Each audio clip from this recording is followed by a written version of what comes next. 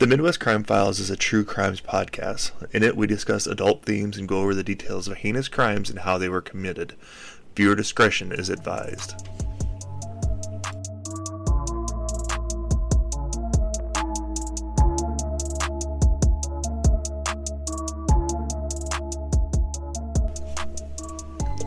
Welcome to the Midwest Crime Files. I'm your host, Gina. And I'm Chris. We're here to tell you the stories of small towns and the heinous crimes that changed them forever. This week is a 2-for-1, and it brings us to Flora, Illinois and Ina, Illinois, but it also brings us back 100 years to the 1920s. Back in the time of those swinging days, but the nice little bootleggers and all that good stuff. So, in the 1920s, divorce was very scandalous. If you got divorced, it was like social suicide. You were certainly looked down upon. Many people stayed in marriages they weren't happy in just because that's what you did. Some had affairs, and others turned to murder.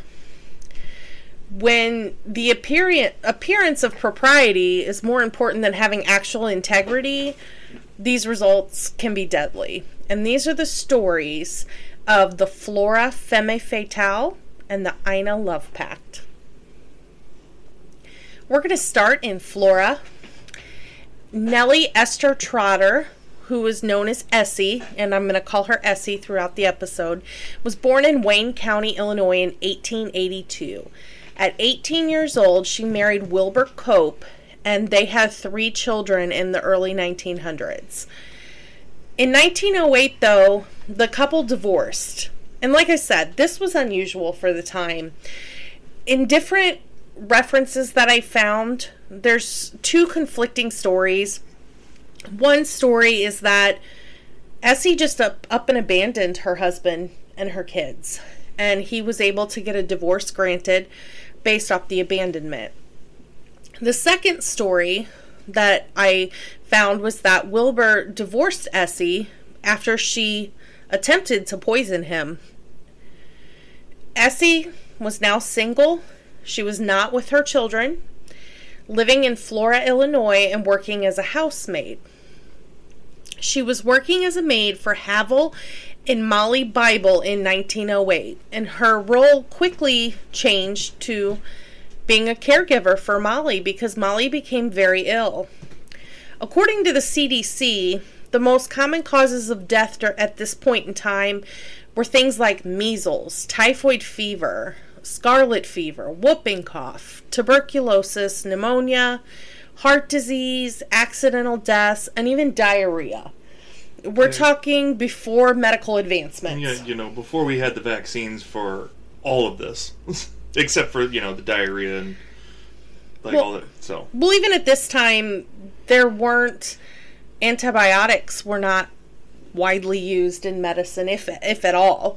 So it wasn't uncommon for a simple infection to be deadly. Right. And that's exactly what happened with Molly Bible. She died in her home with Essie and her husband, Havel, by her side. But this is where the twist comes. Before long, Essie and Havel were married. It seemed they had a decent life in Flora. They had a son on April 25th, 1913, named Floyd. They lived in Clay County. They were a typical couple. They also were raising Havel's daughter from his marriage to Molly. But a chance encounter would change everything. According to the Deadly Women episode featuring Essie's story, she ran into an old acquaintance named Ernest Smolinski in 1923. Now let me tell you about Ernest Smolinski. Ernest Smolinski was a German immigrant. He was born in Germany and he came over to the United States. He started working for B&O Railroad. And he seemingly had a lot of money. He was very wealthy. It wasn't long before Havel became ill. And Essie, his wife of almost 15 years, dedicated herself to provide care for him in the home. This was before everybody went to the hospital when they were sick. Most people were treated at home. The doctor did home calls frequently. But it was to no avail because Havel died on December 11th, 1923. His attending physician listed his cause of death as pleuropneumonia and contributory tubercular meningitis. So basically, he had tuberculosis, which caused an infection in his lungs and in his brain. That's what his cause of death was listed as. Now, Essie is once again a single mother, and she has a son she has to take care of. She went to work again as a housekeeper, and this time she went to work for Ernest Molinsky and his wife Laura. Ernest and Laura had 2 sons named Floyd and Arlo. As I said before, Ernest was a German immigrant who worked for the railroad. He was very wealthy. They certainly could afford a live-in maid. So Essie becomes their live-in maid, and before long, Laura Molinsky falls ill. Laura Molinsky passed away in her home on September 26, 1925, at the age of 53. Ernest and Laura had been married since 1894, and Laura was survived not only by her husband, but her son Arlo. Her other son, Floyd, actually preceded her in death in 1922. The attending physician listed her cause of death as ptomaine poisoning and a cerebral hemorrhage that was thought to be caused by eating bad watermelon. So, which is fun. People want to, gripe and moan about things today and stuff like that. We don't have to worry about being poisoned by a damn watermelon. Right. It's not organic anymore, but I don't have to worry about some weird ass poison leaching into it from the watermelon I decided to pick. Right. So I had to look up ptomaine poisoning because I've never, even as a nurse, I've never really seen that before. When I looked it up, it's basically a very general term to mean a bacterial infection. So, foodborne illness, basically. Not a huge issue in modern times. We have refrigeration. We have plenty of methods for heating and cooling food, and not a terribly scary thing to face. But it does happen, and it happened to Laura Molinsky, presumably. But Laura's family was not satisfied with that response. They felt like Laura's situation was much more sinister, and they wanted her body to be exhumed and more testing to be done.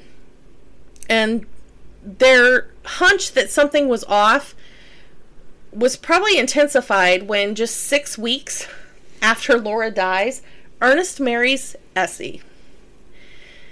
He had been married to Laura for almost 30 years, and within 6 weeks, marries the housekeeper. It's a little insane. The other thing that drew suspicion was the fact that the watermelon was consumed by Mr. Molinsky and their granddaughter as well, and neither of them grew ill. Laura's body was exhumed in December and sent to the St. Louis for a pathological examination. When the results came back, Laura's internal organs were found to have traces of arsenic in them, and her cause of death was officially changed to arsenic poisoning. These findings prompted the arrest of both Ernest and Essie Molinsky in 1926. On March 10th, Essie pled guilty to the murder of Laura Molinsky and absolved Ernest of all guilt. She took full credit and stated that Ernest had nothing to do with it. She confessed, saying that she put the arsenic in Laura's water with the intent to cause her death so that she could marry Ernest. Even after Essie was convicted, a lot of people still feel like Ernest was part of the scheme. But he claimed to have no knowledge, and that he said that he was devastated that not only his wife Essie had done something, but that what she had done, this heinous crime, was against his former wife, Laura. Judge Thomas Jett handed Essie a life sentence and a firm speech. And I'm going to have you read his quote. "If you were a man, I would hang you. The fact that you're a woman is all that saves you." End quote. So, that shows you what the times were like. You know, a woman in this time frame was not punished as severely as a man, even for the most heinous of heinous crimes. The judicial system has certainly changed since then. Mr. Malinsky took guardianship of Essie's 14-year-old son from her marriage to Havel Bible after his charges were dropped. The judicial system would fail, though, and Essie would not spend her life in prison. While she was in prison, she confessed to the crime of murder, not one more time, but two. She confessed to killing her former husband, Havel Bible, and killing Bible's first wife, Molly Bible. She was a serial killer in Flora, Illinois. She was never charged with those crimes, though, because the prosecution basically said she's already serving a life sentence. There's no need for us to retry her. They probably should have rethought that, because Essie was released from Joliet Prison on June 18th, 1950 at age 68. She moved with her now adult son to California, where she lived a very long life as a free woman. Nellie Essie Trotter Cope Bible Malinsky died on September 23rd, 1980 at age 98. Her headstone reads, quote, "Beloved mother and grandmother," end quote. Essie's story is not terribly unique, and the reason that I say that is because at the same time in Southern Illinois, we had quite another sensational story, the Ina Love Pact. Marie, Elsie's son, and she went by Elsie, was born in 1892, and according to her, she was abandoned by her father. She described to a reporter that her mother remarried when she was 2 years old, and she was raised in a house with 6 siblings. She felt neglected. She dropped out of school at age 12 to actually start working and contributing, which was not uncommon in that time frame either. While cleaning houses, she met Wilford Sweeten. She married Wilford at age 16. The couple would have 3 children and settle in Ina, Illinois. Wilford worked at Nased Mine and was a good provider for his family. Elsie even said that he made $40 to $50 a week working at the mine, which for that time period was a lot of money. So he was certainly taking good care of her and her children. But she said, despite that, she never really felt love and satisfaction from her husband. And this unfulfilled need would lead Elsie down a path that would turn deadly. Annie Windhorse was born in 1880 and married the Reverend Lawrence Height on June 24th, 1897 in Massac County. They were the parents of 3 children as well, and they settled in the small town of Ina. Lawrence Height was the pastor of the Methodist Church of Ina, and he was very well respected in the community. Well, he was, until rumors in this small town started to fly. At the time, Ina was a town of 400 people, and the citizens quickly noticed that Elsie Sweeten and Lawrence Height had some flirtation among them. There were some stolen glances, suggestive demonstrations of affection, and the rumor mill just went into full speed. And the rumors would only intensify after the summer of 1924. On July 16th, 1924, Wilford, who went by Jack, sustained a minor injury to his arm while working in the mine. When he was recovering from his injury, Jack and Essie decided to make a trip on July 17th to Benton, Illinois. While they were in Benton, they enjoyed some ice cream, did some shopping, and everything was seemingly fine until they returned home. At this time, Mr. Sweeten became very ill with nausea, vomiting, and diarrhea. Elsie calls not one, not two, not three, but 4 different physicians to try to find out what's wrong with her husband. And they all say that he has ptomaine poisoning from the ice cream. Elsie at some point also vomited, which the physicians felt proved the theory that there was food poisoning. Despite calling in multiple doctors to treat her husband, Jack Sweeten died on Monday, July 28th, 1924. Just prior to his death, Lawrence Height was called to pray with Jack, and he stayed and comfort Elsie after his death. The same 4 physicians that performed the autopsy on Mr. Sweeten determined that his cause of death was liver cirrhosis. Height performed the funeral service and said, quote, "I converted him on his deathbed and he gave his soul to God," end quote. Mr. Sweeten was buried in Kirk Cemetery. The rumors grew about the suspected romance between Height and Sweeten when Mr. Height was seen comforting Elsie on her front porch.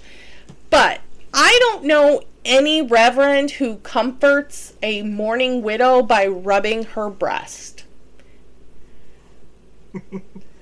I don't see that. But that's what he did.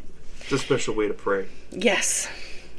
So Elsie, now a single mother, she took a job in a store clerk and continued to be very active in the church. On September 6, 1924, Mr. Height prepared ham sandwiches for his wife and children, but he said he really wasn't that hungry, so he gave the ham sandwiches to his wife and his children, but he did not consume any himself. The children quickly complained of indigestion and gastrointestinal discomfort, but it seemed to kind of work its way through their system pretty quick, and they were fine. But Anna got really sick. She was nauseous, she was vomiting, and within a couple of days, she was paralyzed from her neck down and vomiting blood. Many of the same physicians were called to evaluate Mr. Height that had evaluated Mr. Sweeten. And they determined that Mrs. Height was also suffering from ptomaine poisoning. Which comes to, I'm sorry, this is the 3rd, case of ptomaine poisoning that we've had in this podcast today. In just a couple of months. And, this had to have been a very chronic, or a very, it'd be very prevalent back then. If all the doctors it's just ptomaine poisoning. It wasn't, a necessary, she's got ptomaine poisoning, I wonder what's causing it. It had to have been oh no, they just ate some bad food, Right. It seems like that was maybe their catch-all diagnosis. Either that or the doctors suck, but...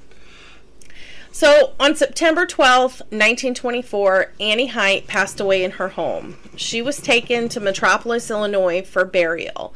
Now, I know Ina and Metropolis are not that far apart, but the travel back then is certainly not what it is today. So, Mr. Height was actually gone for a few days, burying his wife in Metropolis.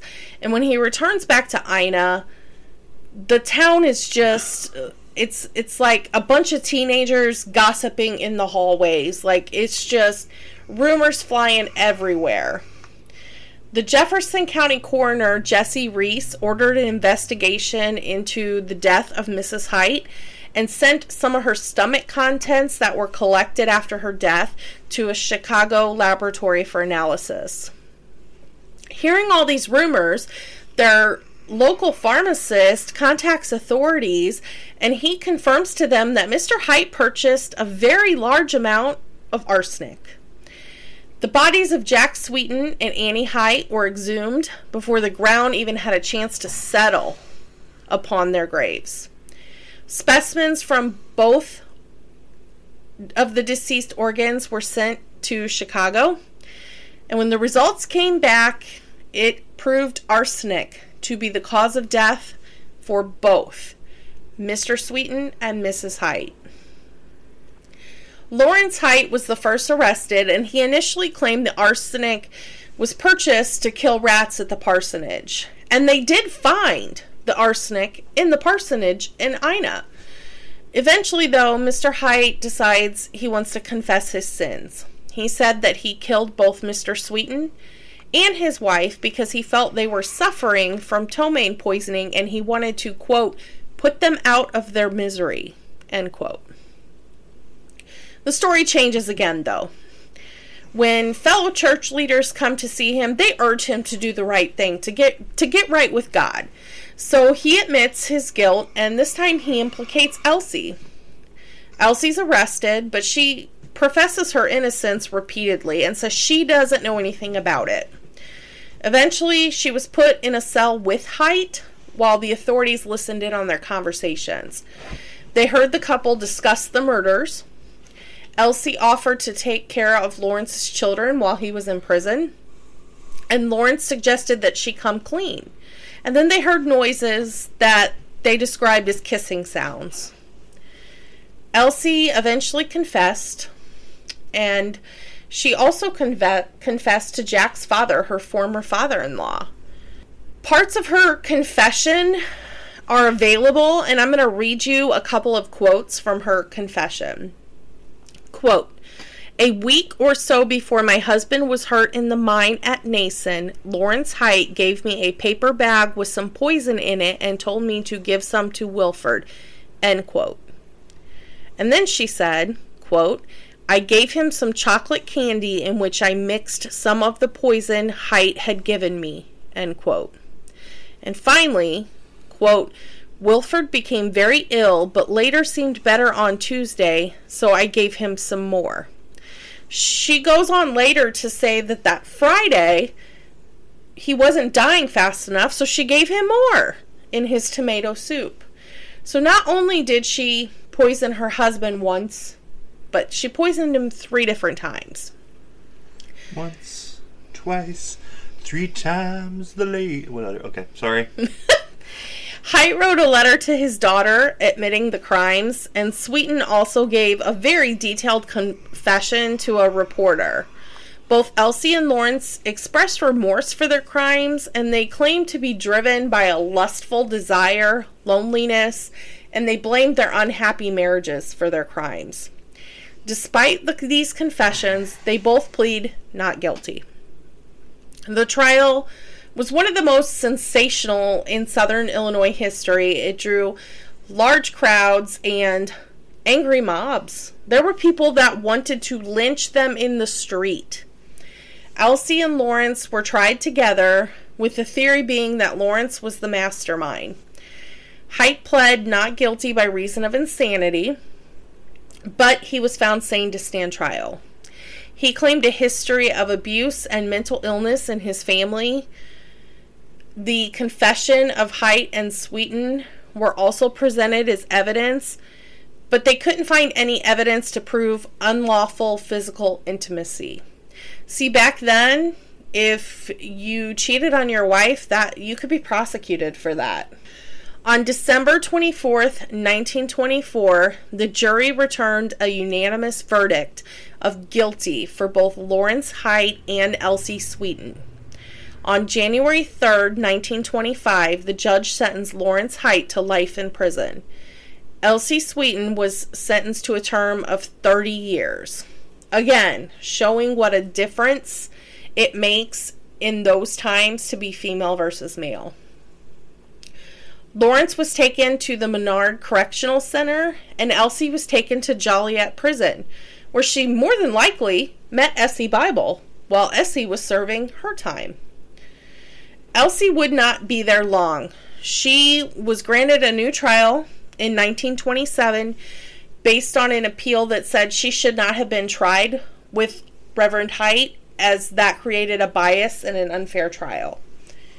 After her second trial, Elsie claimed that her confessions were coerced in order to seek protection from the angry mob in Ina who wanted to lynch her. This time, Elsie was found not guilty and was released from prison to care for her sons. Elsie Sweeten moves to Chicago and later California. So eventually, both Elsie Sweeten and Essie Bible are spending their final days in California. She remarried and became Mrs. Jack Turley, and she lived out her life with her children in San Diego, where she passed away on October 31st, 1960. Lawrence Height was imprisoned until March 28th, 1952, when he was granted parole after serving 27 years. Mr. Height passed away on May 6, 1959, at age 84, and he is buried in Mount Vernon, Illinois. What do these stories tell us? These stories from 100 years ago tells us that murder happens everywhere and at every point in history. The methods may evolve, but the motives don't really evolve that much. No, not at all. Love triangles and jealousy will always be motives for murder. With modern science and medicine, poisoning as a method for murder is not nearly as common as it was 100 years ago. We have so much more advanced forensic technology that you wouldn't get away with that kind of crime anymore. Well, yeah, I mean, with all the advances in medicine, arsenic is not not a good murder weapon anymore. No longer are judges and juries hesitant to really harshly sentence females anymore either. No. While we live in Illinois, so we are not a death penalty state, but I do think it's still, maybe a little less common for women to get the death penalty than men. But it's not uncommon at all for women to get life in prison. Well, I mean, and if you think about it, like back in the 20s and everything, women were considered dainty and not as smart as men. That's why, like the second one, Mr. Height got, he's the mastermind of it. I'm sure they both had a say in it. Right. But I mean, he's the man at the time, so yeah, he's the one that's going to be sentenced harder because there's no way she could think of this. She's just a dumb little female. Well, I think it's absolutely crazy that Elsie Sweeten confessed. And in her confession, she admitted to poisoning her husband 3 different times, yet on retrial is found not guilty and released. Right. If she was a man, she likely would have gotten the death penalty. If Elsie Malinsky and Elsie Sweeten lived in today's world, they would have probably spent their entire life behind bars. But because their crimes were over 100 years ago, their fate was much different. If you want more information about either one of these cases, please visit our website at www.themidwestcrimefiles.com, where we have a full list of references, including the Deadly Women episode that was used in making this episode. And once again, guys, we want to thank you guys again for all the responses to this podcast. It started out as just something Gina and I to do, just to kind of spend some time together, and just because we're like, she definitely has a passion for this stuff, but it's starting to grow a little bit, and it's kind of cool.